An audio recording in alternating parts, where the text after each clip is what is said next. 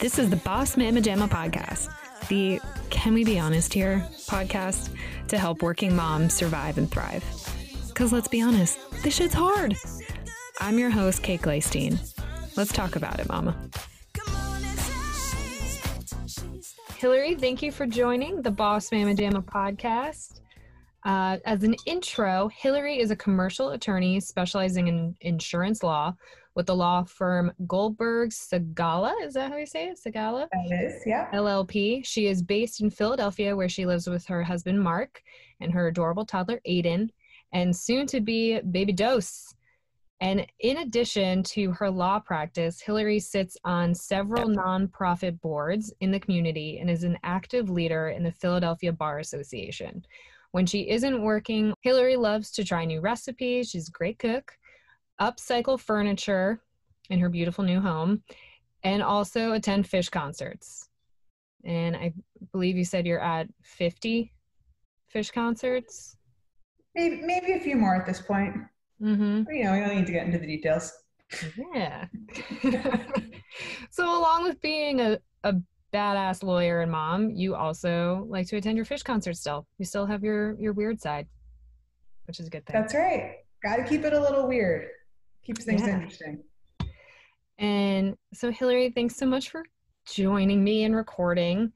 You and I were talking a couple months ago about the podcast and about especially our professions and kind of modeling ourselves as moms after the working mom experience that we had with our own mothers and being children. And I think it was something really, a lot of like cool stuff that we were kind of talking about and what we experienced as kids. But you actually have a really unique experience because you and your mom are in the same profession. You're both attorneys and you've kind of followed your mom's shoes in a lot of ways. But obviously you're a different person. You approach your profession differently, you approach life differently. So I think it's really cool to kind of talk about being a mom as a lawyer, having been a child of a mom as a lawyer. Sure, yeah. Happy to talk about my experience with that. So as you mentioned, my mom was an attorney. She's recently retired. Just for a bit of background context, she went to law school at a time when women didn't really go to law school yet in any significant numbers. When she graduated from law school, she was one of the first classes in the country where women went into the practice of law, specifically in our civil agencies. So for my mom, she went to the district attorney's office in the Bronx in New York. And that's where she learned to be an attorney. And it was tough and it was hard. For those who don't know, as a district attorney, you kind of straddle this role between an officer of the law and then also like a police officer. So you're literally at the crime scene with the police officers, starting to do your own factual investigations on behalf of the city. So that was her intro to the practice. And then so she was doing that in the Bronx. Yeah. Like the early 80s. That's exactly right. Exactly right. Wow. And she grew up in the Bronx. So she did. She was born, raised, and educated in the Bronx, as she'll love to tell you. Graduate of Fordham, undergrad in Fordham Law. My grandmother worked at Fordham Prep. So everyone was very disappointed when I didn't end up there. Anyways, neither here could have been there. Friends in college. You know, missed opportunities, right? Missed connections. I probably would have been a better person and a better college student having known you during college. Yeah, I don't know about that, but yeah, I'm glad that you had that influence on my husband. So that's good. So after my mom left the DA's office, she started in private practice. She met my father, holiday party. She moved to Philadelphia. They got married.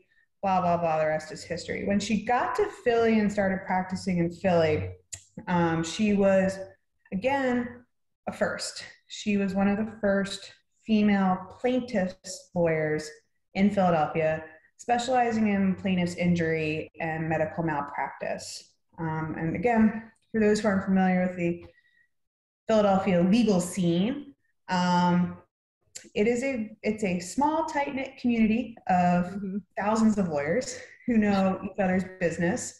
And it's still a bit of an old boys club. So to be a woman now is not the easiest. To be a woman then was especially difficult.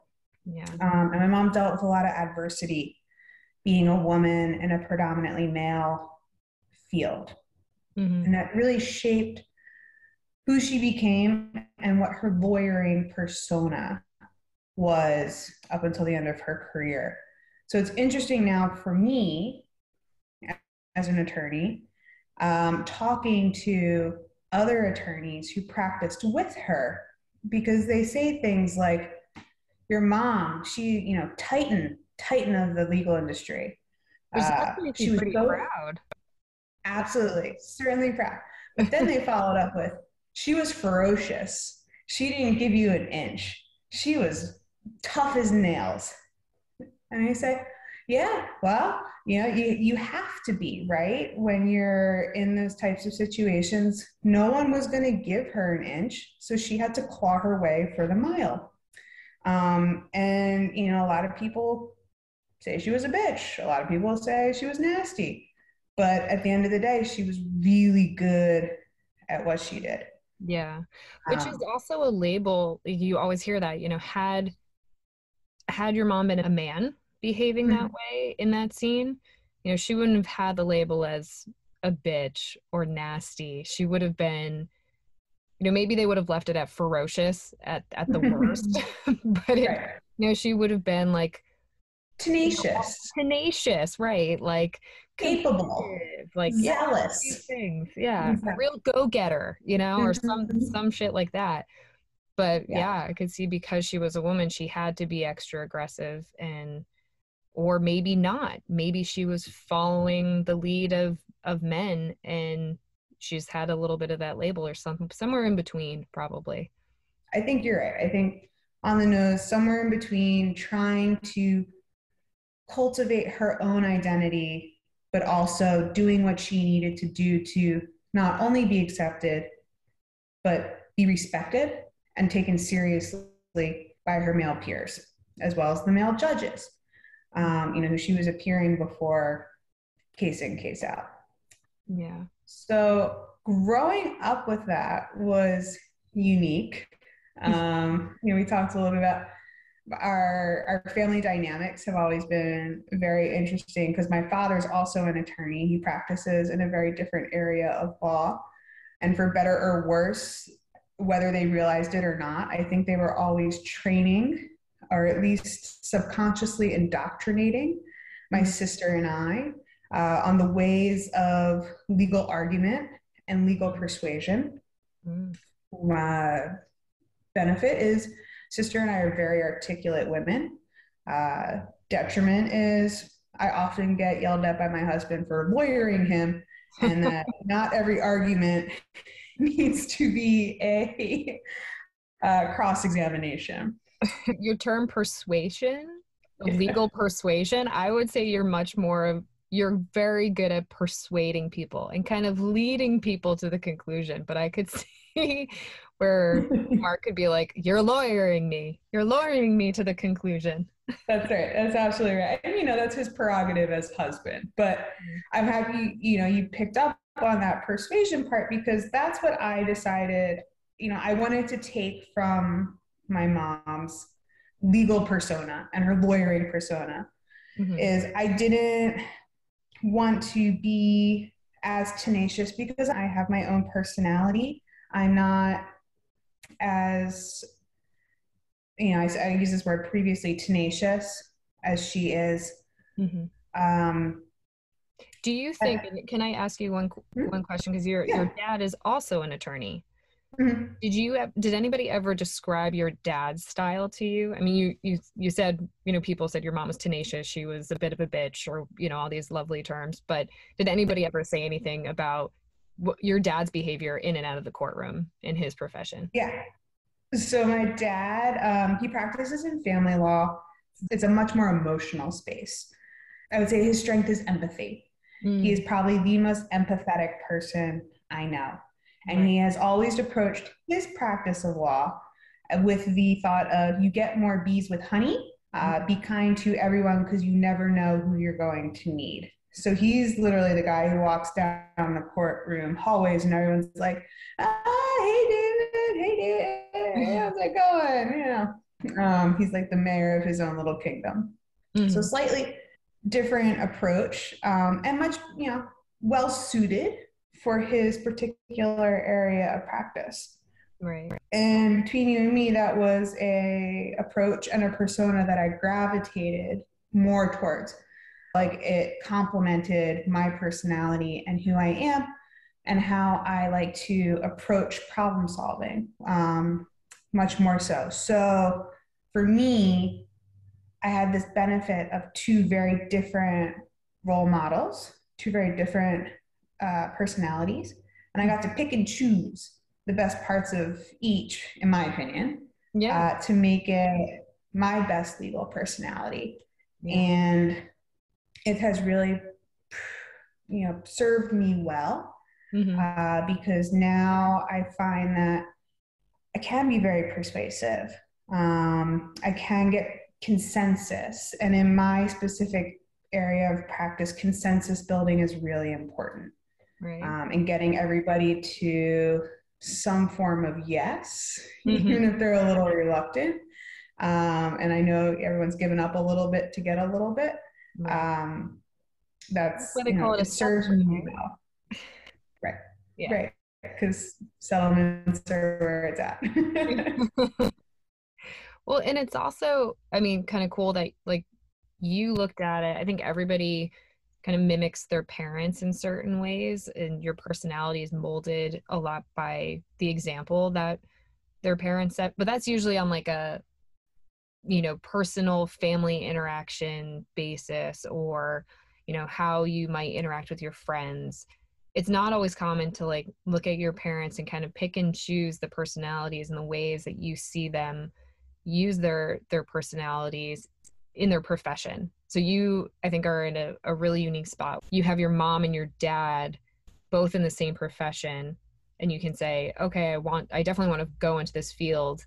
Let me see, which approach best fits my personality, and then also is going to serve me best in the workplace. Because I think if you were to follow just your mom as the only example in going into law, you and your mom, like you said, are very different people. You have very different personalities.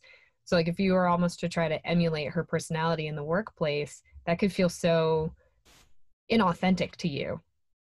Yes. Yes. I agree. Like call on your Sadieisms a little bit at certain points.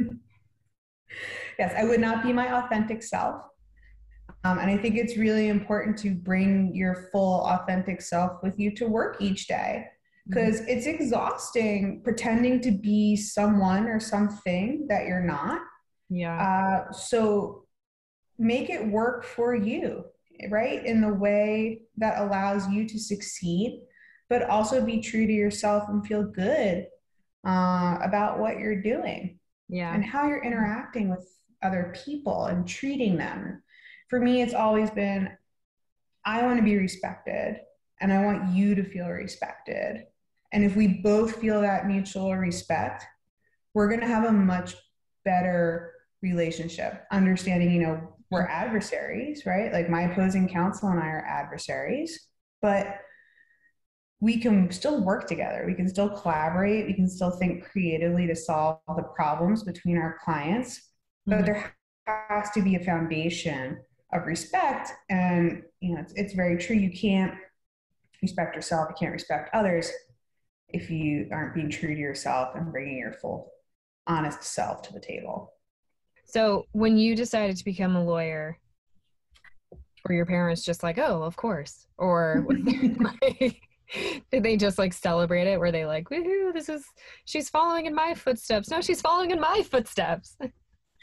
So it was funny. I actually spent most of my childhood and young adult years saying, absolutely not, never going to law school, not happening. I couldn't, be less interested in it. And then there was a sea change in 2008. We all lived through the Great Recession. I was a junior in college abroad watching the US economy just tank. Yep. And I said, I gotta find something to do. So Jobs don't what really seem like an option right now.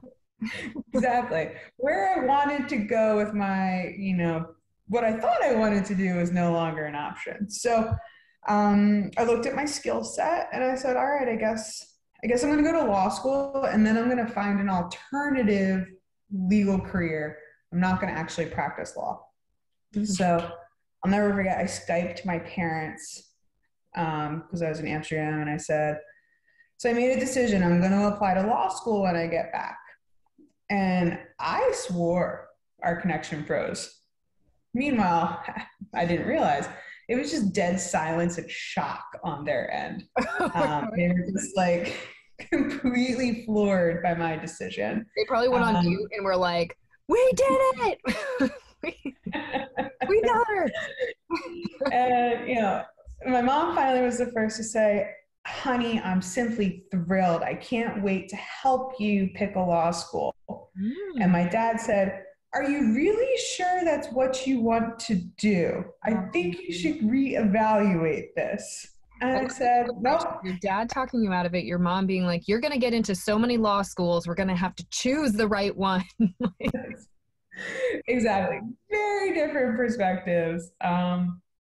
And they, ultimately I applied, I got in a few places, I went. They were always wonderfully supportive of my decision to go.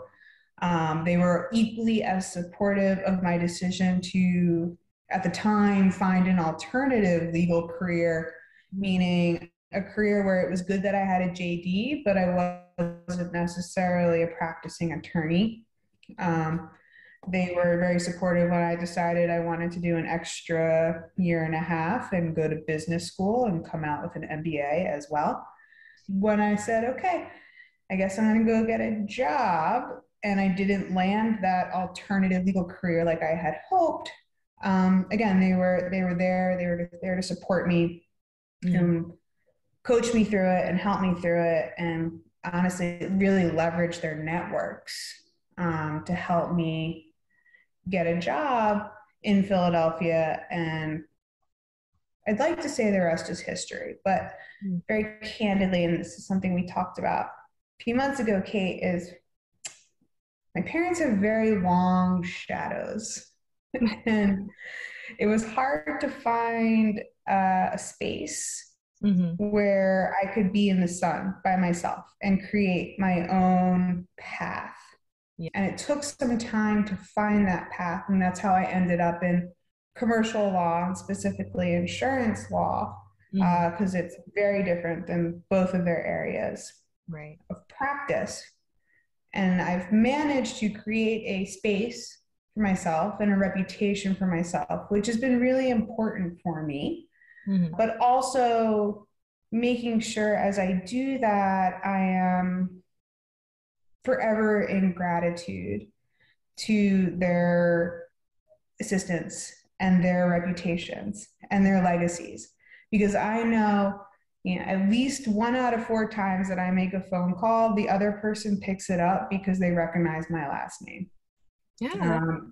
And when I go in front of a judge, there might be an additional layer of rapport there, even though I don't know the judge, but they know my mom or they know my dad. And always wanting to be appreciative of that and respectful of that, but still trying to chart my own course and make my own name. So it's a unique dance that I do. And I know there are a lot of other people who, when they're following in their parents' footsteps, or perhaps they go work for like a family business, or they're sort of in the same industry, they deal with that too. It's walking the line between all, following your parents' footsteps and all the benefits and perks that come along with that, because they've already sort of created this path for you. Yeah. But also trying to make it on your own, do your own thing. Yeah, I think create your own space. Right. Like the easiest example of that is you see like Hollywood. There's so many, parent Yes. children, especially like our generation. There's a lot of children of, famous actors and actresses, and they benefit from, seeing their parents go through the whole Hollywood experience. But I think, there's always a comparison. There's always a, um, you know, perspective, I think, that they can't shake from being part of it. And it's also, you kind of naturally gravitate to some fields, I think, for a lot of people, if their parents are in those fields. I'm very different, I think, than a lot of my family. They've kind of, there's a lot of people in education. My mom was in education, and I knew that that was something I never wanted to do. Mm. I never wanted to pursue, um, for a number of reasons. But I think as a child, like for me, and this is like a very raw nerve of like when your parents work in education, they there's always, the other children are a topic. So they're almost like a parent to another, like, 50 to 100, 200, whatever the class size is, kids. Mm. And, you get a little in your feelings in that when you're like 10 years old. So that was always something that I was like, I didn't really like that. And I need to make sure that even though I'm not in the same field, that I remember to kind of turn off work and turn off those other people when I'm home with my kids. That was like one takeaway for me growing up with my mom working. Did you ever feel like you had a major like negative growing up with your parents both being in law, or something that, or a major like learning when you look back to like being a kid and having like your mom in law, that you're like, I'm going to do this different with Aiden and baby number 2? Yes. Yes. What you say really resonates with me in turning it off. And being cognizant of that. When I was growing up, the hardest thing for me is that my parents always pushed me to defend my position. And again, it goes back to that, whether they did it intentionally or not, they were always cultivating my public speaking and argument skills. Mm-hmm. And I always felt like my parents and I were in adversarial positions. And I hated that. And as I started to contemplate becoming a parent, it was really important for me that my children never felt that way. Now, I'm certainly not advocating that I need to be my children's best friend, because I am their parent and I feel very strongly about that. And those boundaries. That's a different or a different podcast for a different day. But, whole other topic. That's right. But I didn't want my children to feel like they had to constantly defend themselves and prove themselves to me. Right. I wanted it to feel like they were enough, and they were unconditionally good and enough. Totally. So, I try to practice. Yeah. Yeah. Like your kids, you can just have an opinion and have an opinion. When you're 10 years old, you don't know why you feel that way. You just don't like something. And, sometimes you can just say, I don't like this thing. I don't like this person. I don't like meatballs. And as a parent, you just be like, okay, that's fine. Yes. Your mom and dad did you a huge service in like building those skills. So there's probably like everything, like we were saying before, there's probably like a middle ground on that. It's like probe your kids to defend themselves and articulate their feelings. But there's also sometimes when you just say, you're a kid and you feel this way and you don't know why. That's right. So I try and practice, parenting where I'm okaying the feeling, I'm acknowledging the feeling. And the feeling is what the feeling is, because like you said, at 10 years old, it might be different in 2 weeks from now. So like, I'm not going to make this your hill to die on today because you don't want to eat the meatball. Because next week you may want to eat 10 meatballs. I don't know. Love a meatball sub or hoagie, whatever your kids going to Exactly. Hoagies for me, subs for you. Yeah. Hero. Right, heroes. Yeah, now I'm hungry. Problems of being pregnant. But I will also say the other thing I learned from my parents, and I know you heard me say this before, but I think it bears repeating, is understanding that you can't be all things to all people all the time. We Mm, just don't have the capacity as humans right. um, to do Especially that. as a mom. Yeah, especially. So, as my mom articulates it and I repeat it to you, there are going to be days when I am an excellent lawyer and a good mom and an okay wife. And then the next day, I could be an excellent mom and an okay lawyer and, a good wife. And another day when I'm the best wife in the world and the worst lawyer in the world and my momming's, somewhere mediocre. And every day it's going to be a little bit different, but every day is an opportunity to excel in some way and, understand that you may not do everything you want to do Yeah. in your other functions of life, but you'll get to it. It'll happen. It'll all come together because a day turns into a week, and a week becomes a month, and a month is a year. And Mhm. on the whole, you're still doing a good job at all three, even if your day to day it differs.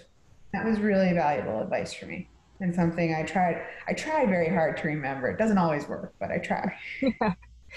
You don't have to always separate who you are in your different roles. I think it's okay for, I think it's like Theo and I always talk about, there's moments when his like construction manager hat comes on in the house and he starts like kind of bossing people around, myself included, and I'm like, oh, what, like who do you think you're talking to here? I'm not like your electrician or whatever it might be. um and then the marketing side of me might come out to him, and he's like, stop trying to sell me on something. I'm not buying it. But those are also like good qualities, and sometimes it's good to see the other side of somebody that you're in a close relationship with. And I think also for your kids to see a little bit, who's mom at work, who's Hillary in the courtroom, what is she like? And it's kind of funny, and it puts a different perspective, I think, for kids to know that you're not just their mom. You Mm. have this other role to live out. And I saw that a lot with my mom, growing up. Her work was very much a part of like our everyday lives and night lives. She worked at a boarding school, so it was in and out of our home kind of constantly. It was almost like a 24/7 role in different ways. So it was really cool, and there was great memories, but there were definitely moments where you're like, okay, I just want you to be my mom right now. I don't want you to be the teacher or the coach or whatever. Can you be that one person? And it's got to be harder now, or it is, I think it's harder now for our generation, because we're working from home in a pandemic. You can always be on, you have your laptops. I think we're so much more conscious because we have to know to turn it off. Where I think like our parents' generation, if they were bringing work home, sometimes it was, in manila folders, and they were like doing it at the kitchen table, just writing or reading or whatever it might be. Now it's like you have to not look at your phone or see that alert and just say, okay, I'm gonna address it in like an hour or whatever. Like I don't know if you felt that way too growing up with your parents. Like was work always around? Was it always prevalent, or did they leave it at the office? Yeah, so I'm going to say both, but in a different kind of way than what you described. Mm-hmm. Work was always around because my parents worked a lot, especially my mom. So they were physically absent from the home, and then also from, school events and Yeah. sporting events and parties and performances. Mm-hmm. And that is also something that really stuck with me. To their credit, when they were home and fully engaged as parents. As we got older, my sister and I, and had, more activities of our own, I know I do have memories of my dad going into his office and working for like a couple hours Mm-hmm. on like a Sunday afternoon or something. But for the most part, when they were home as parents. But the time they were home was somewhat, Limited. in my opinion, lacking. I understand a lot more now why, but that it is what it is. And, I think you make a really good point about like, we have to be so much more cognizant of disconnecting and being present and engaged as parents or spouses or friends, because unless you're weird like me and insist on having two separate phones, one for work and one for life, you are getting those updates, right? And for those of us who have Apple Watches, you're getting them literally on your person, day in, day out. And, it was really hard for me because I couldn't turn it off. And it was really becoming detrimental to my well-being and my relationship with Mark. This was a couple years ago, but I couldn't turn it off. I couldn't walk away. I couldn't separate myself from it. So I got separate phones, and I have found that it's made it easier because I can physically put it away for a couple hours. Right. I know it's there. I know it's lingering, but for, a couple hours here and there, or maybe all day Saturday or all day Sunday, whatever day I choose to devote solely to life away from the office, or time that I choose to devote away from the office, I'm fully disconnected. And that has been a lifesaver and a relationship saver for me. So. Yeah.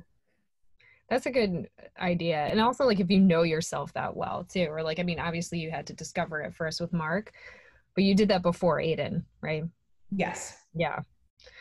Knowing how to turn it off. And if you have the ability to, like, for like having an office, living in a home and having that little office space where you like close the laptop, put it away. It's like, it's a similar mentality. It's like, you have to like literally shut it down, put it away, and be present for your kids, and your husband and your friends, whoever you're with at that moment. I think it's hard sometimes, but be diligent about it. Mm-hmm. Yeah, that's right. You have to commit to disconnecting, which is a hard thing to do, especially for those of us who are either type A's or people pleasers or overachievers, whatever category you fall into. It's hard. Yeah. So with your work and with your parents, you're a part of like similar kind of like professional social groups within Philadelphia. I believe your mom was recently acknowledged for an award, right? Within the past couple of years. Yes, she was the recipient, Philadelphia Bar Foundation, PNC, something, you're an amazing person and you contribute great things to the Philadelphia Legal Community Award. And a much briefer title that fits on a plaque. Yeah. You're a big deal, Sadie. You're a big deal. Yeah. Do you feel like your parents have kind of acknowledged just you being the woman that you are, following in their footsteps in some ways, but also being parents? Have they ever acknowledged the ways that you do things differently maybe than how they are doing things? Yeah, so it's an interesting question. They do and they don't. It's funny, for like a family of lawyers who talk a lot, we talk a lot, but we're not always so great at connecting on an emotional level or acknowledging feelings and being supportive, etc. So with that being said, there were always, expressions of, we're proud of you, or we see you, you're working hard, you're doing everything right. Is a favorite of theirs. If you were my associate, I would give you great marks. I'm just like, great. I'd rather you just like be my mom or there's a reason I didn't work for you, right? Exactly. but but more recently, and this was fascinating to me, is my family was profiled as part of an article profiling families of lawyers in Philadelphia. Cool. And we all were asked similar questions, but we submitted our responses separately. And I didn't see what my parents submitted.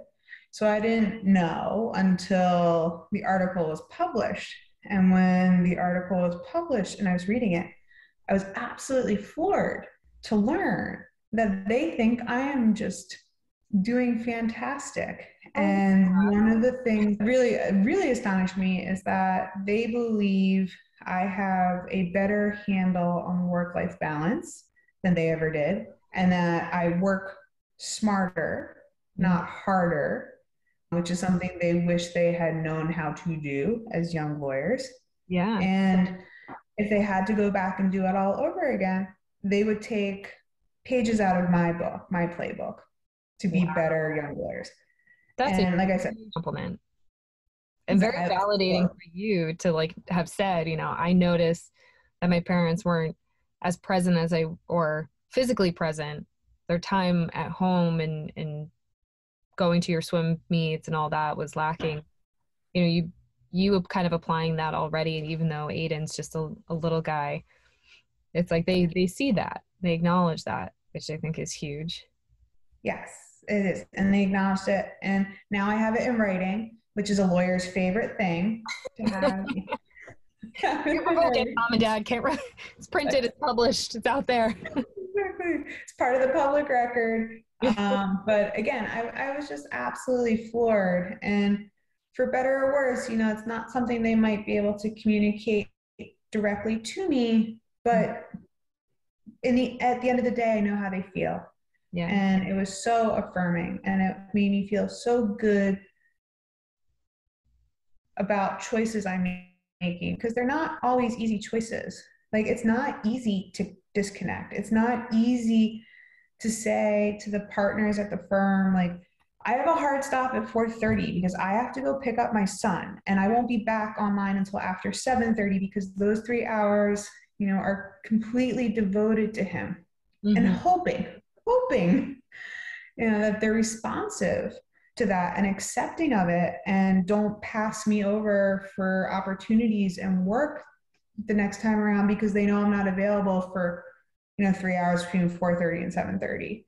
Right. As I said, it's a hard thing to commit to, and it can create a lot of self-doubt if you're doing it right, and you're making the right choices. But yeah, it seems to be working. My parents approve.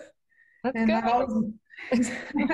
always needed their approval as a firstborn child. So here we are. Exactly.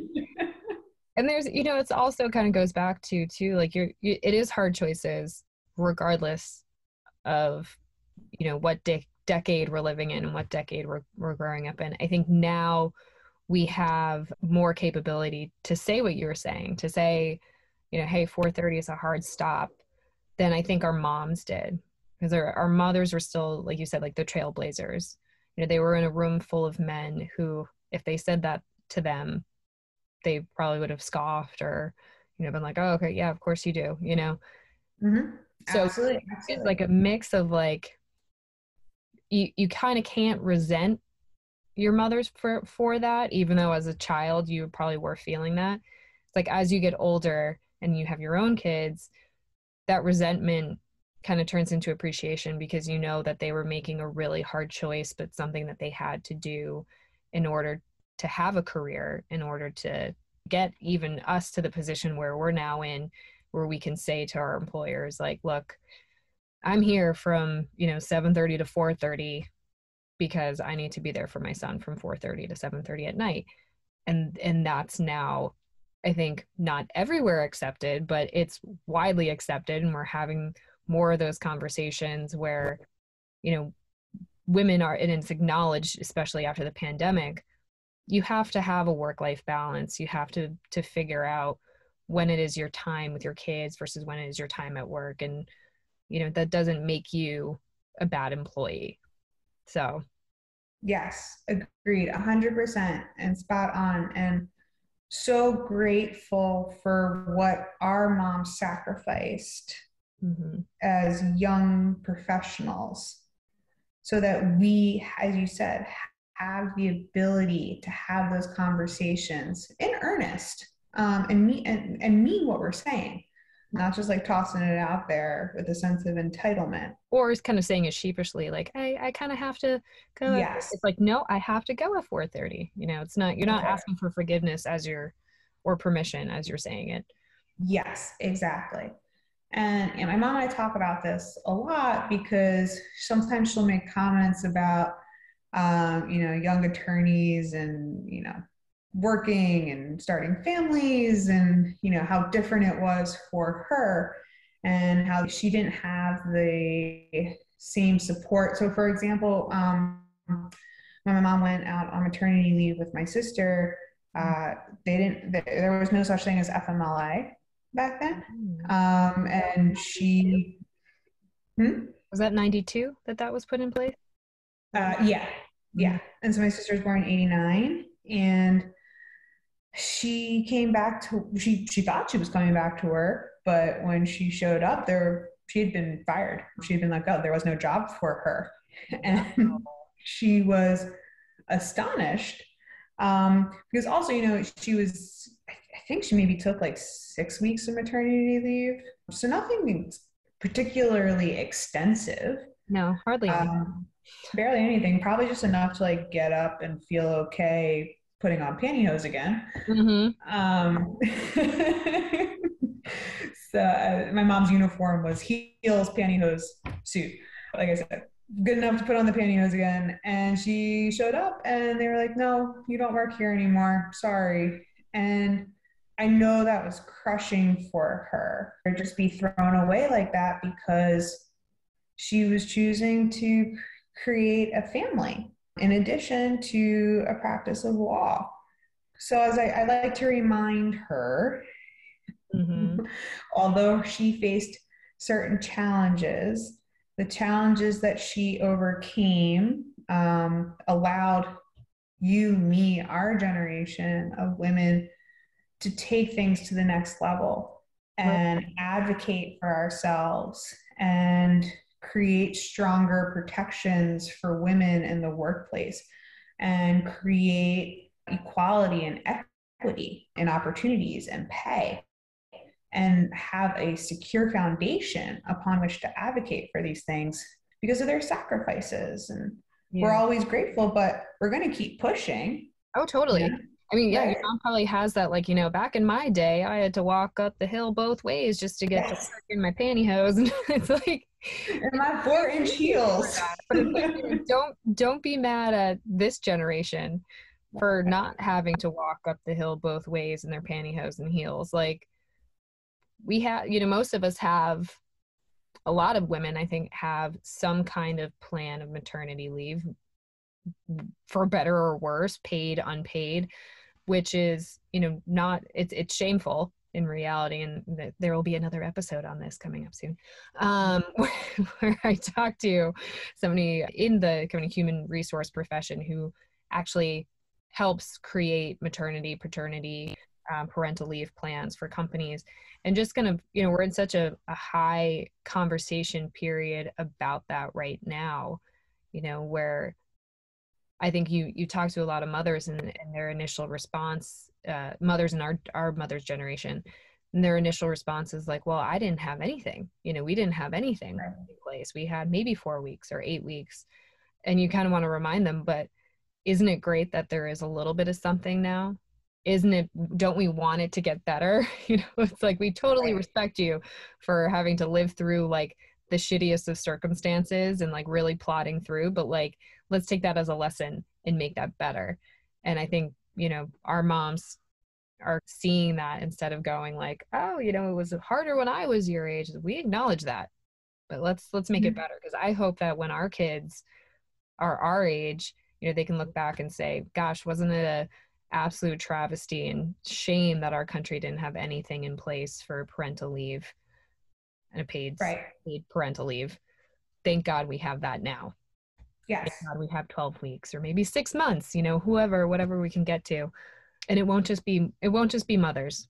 Maybe our sons will have it. That's the hope. That is absolutely right. What else are we all toiling away for in the field if it's not going to be better for our children's generations? Yeah, just keep on improving.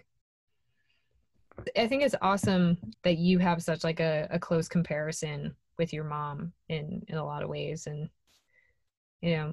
as like now you're going into having your second child, this experience will be so much better for you than it was for your mom. Like, I very much doubt you're going to go back in however many months and not have a job.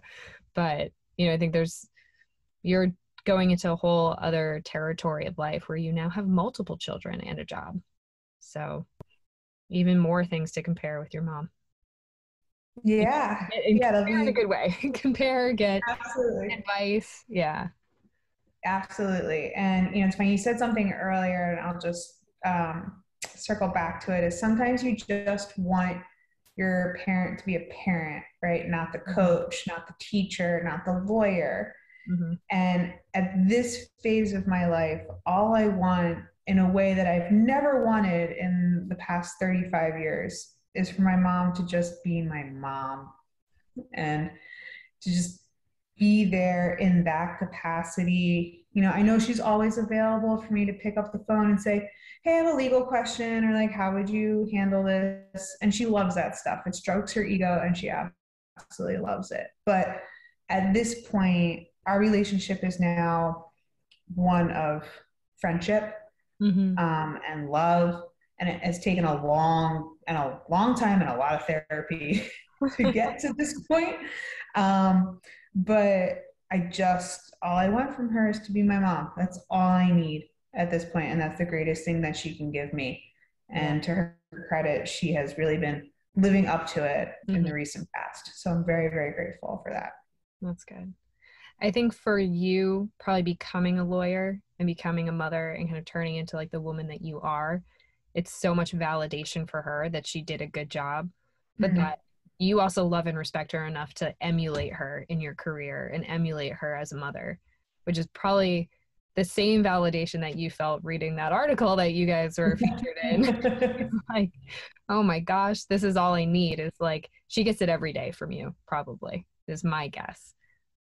Your mom sees it too with you, right? Because I think we all agree that we have kids for our own personal reasons, but at the end of the day, we just want them to be good, contributing members of society. And if they're doing that, we've succeeded as parents. Maybe it's a low bar, but it's a bar nonetheless. And I can certainly say that my mom feels that way. I know your mom feels that way. I'm sure many of the listeners' mothers feel that way. Yeah. But it takes time to get there, and it takes work. It takes a lot of work. It does. So that's why we're, right, boss mamas, because we just work at everything. Exactly. Thank you so much, Hillary. This was awesome. Yeah. I'm so happy. Of course, it's my absolute pleasure. I hope we can find things to talk about in the future as well. Yeah, for sure. You're always welcome on the podcast. You can talk about being a mom of two. You can talk about your new construction on your home, being a boss mom, designing a new home, all this fun stuff. Thanks for listening to the Boss Mama Jamma podcast. Production and editing credits to the talented people at Podfly. The intro music is a unique take on Bad Mama Jamma by Carl Carlton. Boss Mama Jamma was done by Nicole Y. Anderson, female vocal, Yuri Galactic Belcher, male vocal, Austin Mix Herbert, recording engineer, and Samuel Ishman Davis, producer and mixing engineer. Well done, guys. If you like what you heard and want to follow the podcast on social media, @Boss Mama Jamma can be found on Instagram and TikTok. Also, if you'd like to support the podcast, you can find Boss Mama Jamma on Patreon. And last but not least, if you'd like to reach out with any questions, share your experiences, or suggest other topics to unpack on the podcast, you can email bossmamajamapodcast@gmail.com. And until next time, tits up, mama. You got this.